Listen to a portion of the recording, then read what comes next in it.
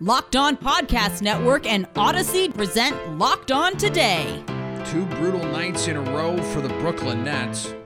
2 series lopped off the MLB schedule already. Plus, how will the Combine complicate the QB market? I'm Peter Bukowski, starting your day with the stories you need to know and the biggest debates in sports. You're Locked On Today. Searching all major sports. Found. Let's start with the biggest story. After losing in embarrassing fashion to the Toronto Raptors, the Brooklyn Nets had a chance to right that wrong. They didn't. They lose 109-108 to Toronto. They are now 3 games back of the Raptors in the Eastern Conference playoff standings, firmly ensconced in the 8th spot. The Brooklyn Nets. Joining me now from Locked On Nets, Adam Armbrecht. And Adam, this is a team that does not have Kevin Durant.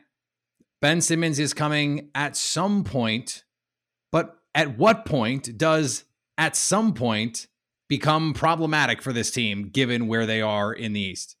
Oh, they're right in the sweet spot. I got to tell you, this is how they drew it up when they got together in the offseason. You missed a little tidbit here, too, that by losing the second game to the Toronto Raptors, the season series finished at 2 games apiece. Had they snuck that one out, they would have had the advantage, and then pulling even in the standings would have given them a little bit of a tiebreaker there. That also did not pan out for them. Ben Simmons, back flare up. So I think his timeline is obviously further than closer. Kevin Durant, though, it's going to be either against Miami on Thursday or over the weekend against Boston. He is coming back. So the timeline is the playoffs. If they're not all back by the playoffs, then it's problematic. But I've been pretty steadfast and even keeled around saying the goal is to be in the playoffs, and that includes the 8th, 9th, and 10th seed. Those all get you into the playoffs where you become a very dangerous team. Well, there is the playoffs and there's the play-in tournament. Certainly, they do not want to be in a position where it's 1 game or even 2 games that they have to get into a 7-game series. We know that the bounce of the ball, 3-point shooting, that creates all kinds of variants that presumably the Nets would like to avoid. So how concerned, if you're a Nets fan, are you that they could be the 8th seed in all of this? Not having Kevin Durant back makes it hard to look at the schedule and say, well, there's very winnable games here. But we just saw over the weekend, Kyrie Irving and the Brooklyn Nets took down the Milwaukee Bucks. So you've seen this sample size that seems ever so tantalizingly close that the Brooklyn Nets can be a dangerous team over the remainder of the season. And if you think that that's possible and that Kevin Durant is about to rejoin this team, then all of a sudden you just got through what is a very difficult stretch. You're still going to have 2 more games against Eastern Conference teams that are playing very well in Miami and also Boston. But once you get beyond that, you do get some soft landing spots like the Charlotte Hornets, like the New York Knicks, like the Orlando Magic, even the Portland Trail Blazers. Those are what you'd like to say, win. And just like that, you put yourself back in the conversation to climb out of the 8th seed, maybe to the 7th. I don't see the 6th as being obtainable. So no, this team is probably not going to get out of the play-in game scenario. And you just have to accept and go in with confidence, having 2 and possibly 3 of the best players in the NBA when that task is asked of you. Thanks for making Locked On Today your first listen of the day. Coming up, 2 series lopped off the MLB schedule already. Where do negotiations stand now? That's next. Now, here's what you need to be locked on today. The Dallas Mavericks looking to keep up with the top of the Western Conference, going against the Lakers, who are trying to keep themselves in a position to have a playoff The Dallas Mavericks nearly fall to the Los Angeles Lakers after a 21-point lead. Nick Engstead with the Locked On Mavericks podcast here. And the Dallas Mavericks had a 21-point lead against the Lakers. Going into halftime, it just looked like everything was going the Mavs' way. The Lakers couldn't get anything done at all. Russell Westbrook was looking awful in this game. The Lakers could get anything they wanted to the paint. Jalen Brunson was finally back to his old ways and scoring. Spencer Dinwiddie was making some good moves and some good plays in the first half. And then the third quarter came, and the Mavs absolutely tanked in the third quarter, scoring 41 points in the second quarter and only 14 in the third quarter. Everything just came to a screeching halt. And then Luka took over. In the fourth quarter, Luka Doncic ISOing against LeBron James over and over and over again, took advantage of the matchup and was able to score, was able to get things to happen for the Mavericks. The Mavericks were able to eke this one out and get the win and secure the win. Good one for the Dallas Mavericks, and they continue on this run after the All-Star break. We'll talk about it all on tonight's Locked On Mavs. In the East, the Atlanta Hawks are hanging on to a playoff spot of their own just by a thread. The Boston Celtics, well, they didn't help the situation. Hey there, John Corrales here at the TD Garden after the Boston Celtics 107-98 win over the Atlanta Hawks. A tale of two halves for sure. Boston down 17 in the first half, down 14 at halftime. They come out immediately in the third quarter and go on a 14-0 run to erase that lead and tie the game up. And then from there, Boston outscores the Atlanta Hawks 56-33 in the second half. Celtics hugely needed this win. They looked horrible in the first half. Then they looked like their streak selves in the second half. Now it's on to Memphis. Can they hold off the Grizzlies here in Boston? I'll talk about it on the Locked On Celtics podcast. So make sure you're subscribed and watch the show on YouTube. Saquon Barkley is not untouchable. The New York Giants are at least willing to entertain phone calls, new general manager Joe Schoen said Tuesday at the NFL Scouting Combine. He said, "I'm open to everything, like whether it's trading player for player, I'll listen to anybody. If it's trading a couple players, I'm not going to say the entire roster. We're open for business on the entire roster. But if anyone is going to call and they're interested in any of our players, I'm certainly going to listen." Chucky Hepburn banked in a tie-breaking three-pointer with 1.5 seconds left to give the number 10 Wisconsin Badgers a 70-67 victory over number 8 Purdue that clinches the Badgers at least a share of the Big Ten regular season title. Wisconsin has won 5 straight and now has at least a share of its 20th Big Ten regular season title. A victory Sunday at home against Nebraska would give the Badgers their first outright conference title since 2015, when they happened to go on to reach the NCAA Tournament Championship game, a title I will always believe they should have won. If the shot-for-shot battle down the stretch between Providence and Villanova was a sneak peek of what's ahead in March, Madison Square Garden may be in for quite a show. Caleb Daniels scored 20, Eric Dixon added 15, and Colin Gillespie added 14 as number 11 Villanova beat number 9 Providence 76-74 in a fantastic Big East matchup on Tuesday night. The Big East tournament is going to be incredible, said Villanova coach Jay Wright. You know who else said that? Fans. People who like basketball. That seems like it's going to be really, really fun. True story. I once skipped a midterm in college to watch a Big East tournament game, and guess what? Jerry McNamara went off and Syracuse won, so I don't regret it. Here's what to look for coming up on BetOnline, your number one spot for all your daily gambling needs. A lot of NBA action tonight. The Philadelphia 76ers and their new lineup have won 3 in a row. They play the New York Knicks tonight, and the BetOnline line for this one is Philly giving 10.5. The New Orleans Pelicans are trying to stay in the playoff picture in the West. They play the scrappy Sacramento Kings tonight. The BetOnline line for this one has the Pelicans as 5-point favorites. The Portland Trailblazers, they're on the outside looking in at the Western Conference playoff race. They have a tough task of their own facing the Phoenix Suns. The BetOnline line for this game is Phoenix favored by 13.5. BetOnline, where the game starts. Here is another story you need to know.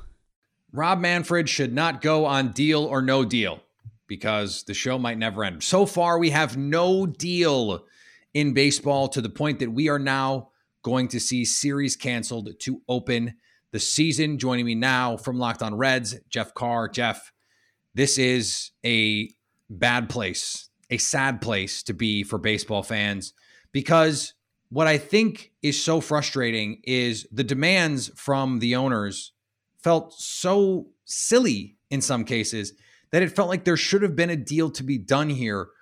Why did this get so out of hand? Pete, I wish I knew, man. You could have stopped after the deep sigh. That could have been the whole answer. I'm telling you, I'm laughing, I'm smiling. This is all through pain. I'm telling you, this whole process, I stayed up with them because it felt like they had momentum. Monday night, they negotiated for over 16 hours, and you heard all kinds of reports, whether it be Bob Nightingale and his comeback tour, or you've got John Heyman saying nice things like, hey, we're going to have opening day on March 31st. And then none of that happened. A lot of it just had to do with the fact that the owners were negotiating with themselves. They did not want to move. And for every time you heard, well, the owners moved up a little bit, it was always like by 1, 2, maybe 5 million. Like I remember the pre-arbitration pool, the players wanted around 120 million. And the owners, I think by the end of it, had moved to 30 million. They started at 15. I mean, it was a ridiculously huge gap, and that was only one thing. There's of course the competitive balance tax that they never wanted to move the thresholds on. They moved on the penalties, but not the thresholds. It was just a whole lot of the players trying to advocate for change and the owners wanting nothing to do with it. If we get a deal, what are the changes that you think the players and the owners can agree on? Because it just seems like they are, for some of the optimism, as you mentioned, late Monday night, it seems like right now they are worlds apart. Well, right now the players want a salary floor. They understand what the competitive balance tax is. It's a salary cap for all intents and purposes. The perfect example I use from a Reds standpoint, the Reds got 2 major league relievers from the New York Yankees this past season for a player to be named later. And so far as I know, I don't think they named that player yet. And the 2 relievers are still on the Reds roster. And it was all because the Yankees were trying to get in under the tax threshold. The owners don't want to move on that. So they said, all right, we're not going to talk about a salary floor. Let's talk about expanded postseason. That's going to help when it comes to teams that don't want to spend money and teams that don't want to pay for a higher salary. They can maybe have a crazy year and go 81-81 and make it to the playoffs. How about that? It just seems like they are having 2 separate conversations. So I think that if there's anywhere that they could possibly get any movement, it's with the payment of younger players. I think they probably could come to some sort of resolution when it comes to a pre-arbitration bonus pool, and then the minimum payment or the minimum salary for rookies and 0 to 3 when it comes to service time, 0 to 3 players, as they've been calling them. They've come up quite a bit. And I know that they were right there around 700,000, and that's what they're looking for, which would be the single largest increase in baseball history year over year. Even with all of that, we are now even wondering when on earth they're actually going to come back to the table and talk about all of this. Coming up, how will the combine complicate the quarterback market? Today's episode is brought to you by Built Bar. Have you tried the Puffs? If you haven't, you're missing out on one of the best things you can eat. One of the best things you can put in your body, because not only do they taste delicious, and they do, but it's protein-packed marshmallow. Yes, you heard that right. Protein-packed marshmallow. Covered in 100% chocolate. The cinnamony churro, coconut marshmallow, which I personally love, banana cream pie. So good. These are going to be your favorites. Go check them out. All of the Built Bars are covered in 100% chocolate. Real chocolate. You got their low-calorie, high-protein. And they're basically like candy bars, but so much better for you. So much better for your body. Low net carbs, high protein, high fiber. Low cal. Come on. What more are you looking for in a food? It tastes delicious and it's good for you. What else do you need me to tell you? Go to Built.com and use the promo code LOCKED15 for 15% off at Built.com. That's promo code LOCKED15 for 15% off. Agree or disagree?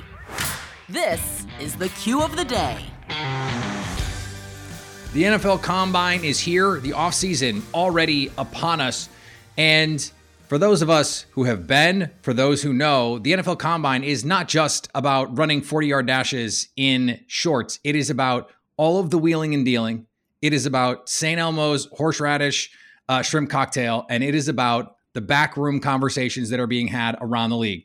Let's have a front room conversation with Ross Jackson, host of Locked On Saints and Locked On NFL from Indianapolis. Ross, what is the storyline that you think will emerge as the storyline from around the league during the combine? The biggest storylines that you're going to be watching are those around the quarterbacks. I mean, Peter, when you and I were there in Los Angeles for Radio Row, we were talking to people about how this was going to be one of the most sort of tumultuous quarterback markets that we've seen in an offseason in the NFL. And now it seems like everything is kind of simmering down. Aaron Rodgers looks like he's staying in Green Bay. Russell Wilson talking about how, Seattle is where he is, which, yes, is a fact, Russell, thank you. But also talking about, a little bit more about how much he's enjoying it there, all those things. And even the Kyler Murray situation, which has become very public. I know you and Bo Brock talked about that in a recent Locked On Today hit. And so, you see all these things kind of beginning to quell, at least publicly. So I think that the quarterback conversations all around the NFL are going to be the big ones to watch, because it's going to start off with these guys that could potentially be changing teams, but then it's going to quickly shift to those sort of lower tier quarterbacks like Derek Carr, Jimmy Garoppolo, which we're already starting to hear conversation around Jimmy Garoppolo or Trey Lance in San Francisco, as well as, of course, the free agents that are going to be either hitting the market or on the market there. I think where those quarterbacks head, that's going to be a big, big piece to watch in terms of how it can change the landscape of the conferences and the NFL as a whole. Who is someone that you have your eye on, whether it is, man, I hope he doesn't run slow, or man, if he runs fast or puts together some really good workouts, he could really help himself this week?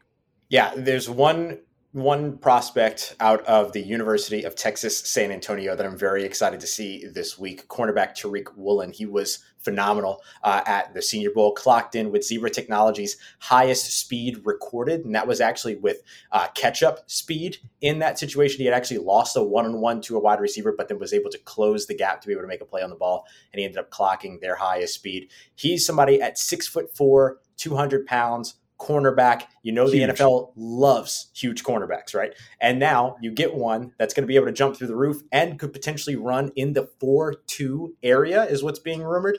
That would be absolutely one of those things that would catapult him into quickly first round conversation and potentially at least a second round grade at that point. But the Roadrunner, is definitely one that I'm very, very excited to see. Is there a player who you're going, if he runs slow or does not test the way that maybe he looks on tape, that could really hurt him? I'm thinking of someone like Drake London. If he goes out and runs a slow 40, maybe his stock is falling among NFL teams.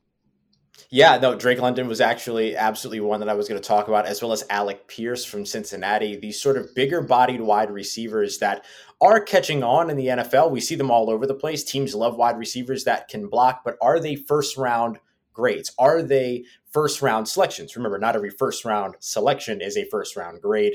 After about the first 20 of those selections, you're probably getting into second round grades at that time. So where do those receivers end up finding themselves when there are people like Jameson Williams, who's not going to be able to run at the combine, of course, but everyone knows is a blazer. Chris Olave and his ability to run is going to be one that's under a microscope as well. But then you look at guys like Treylon Burks, who can do everything and will probably run in the 4.3, 4.4 area out of Arkansas. There are a lot of phenomenal wide receivers in this class, but it's going to be the speed that's going to catch everyone's eyes, as it always does at the combine. And because of that, some of these other bigger bodied guys might end up starting to slip a little bit based upon sort of the lack of attractiveness in their game.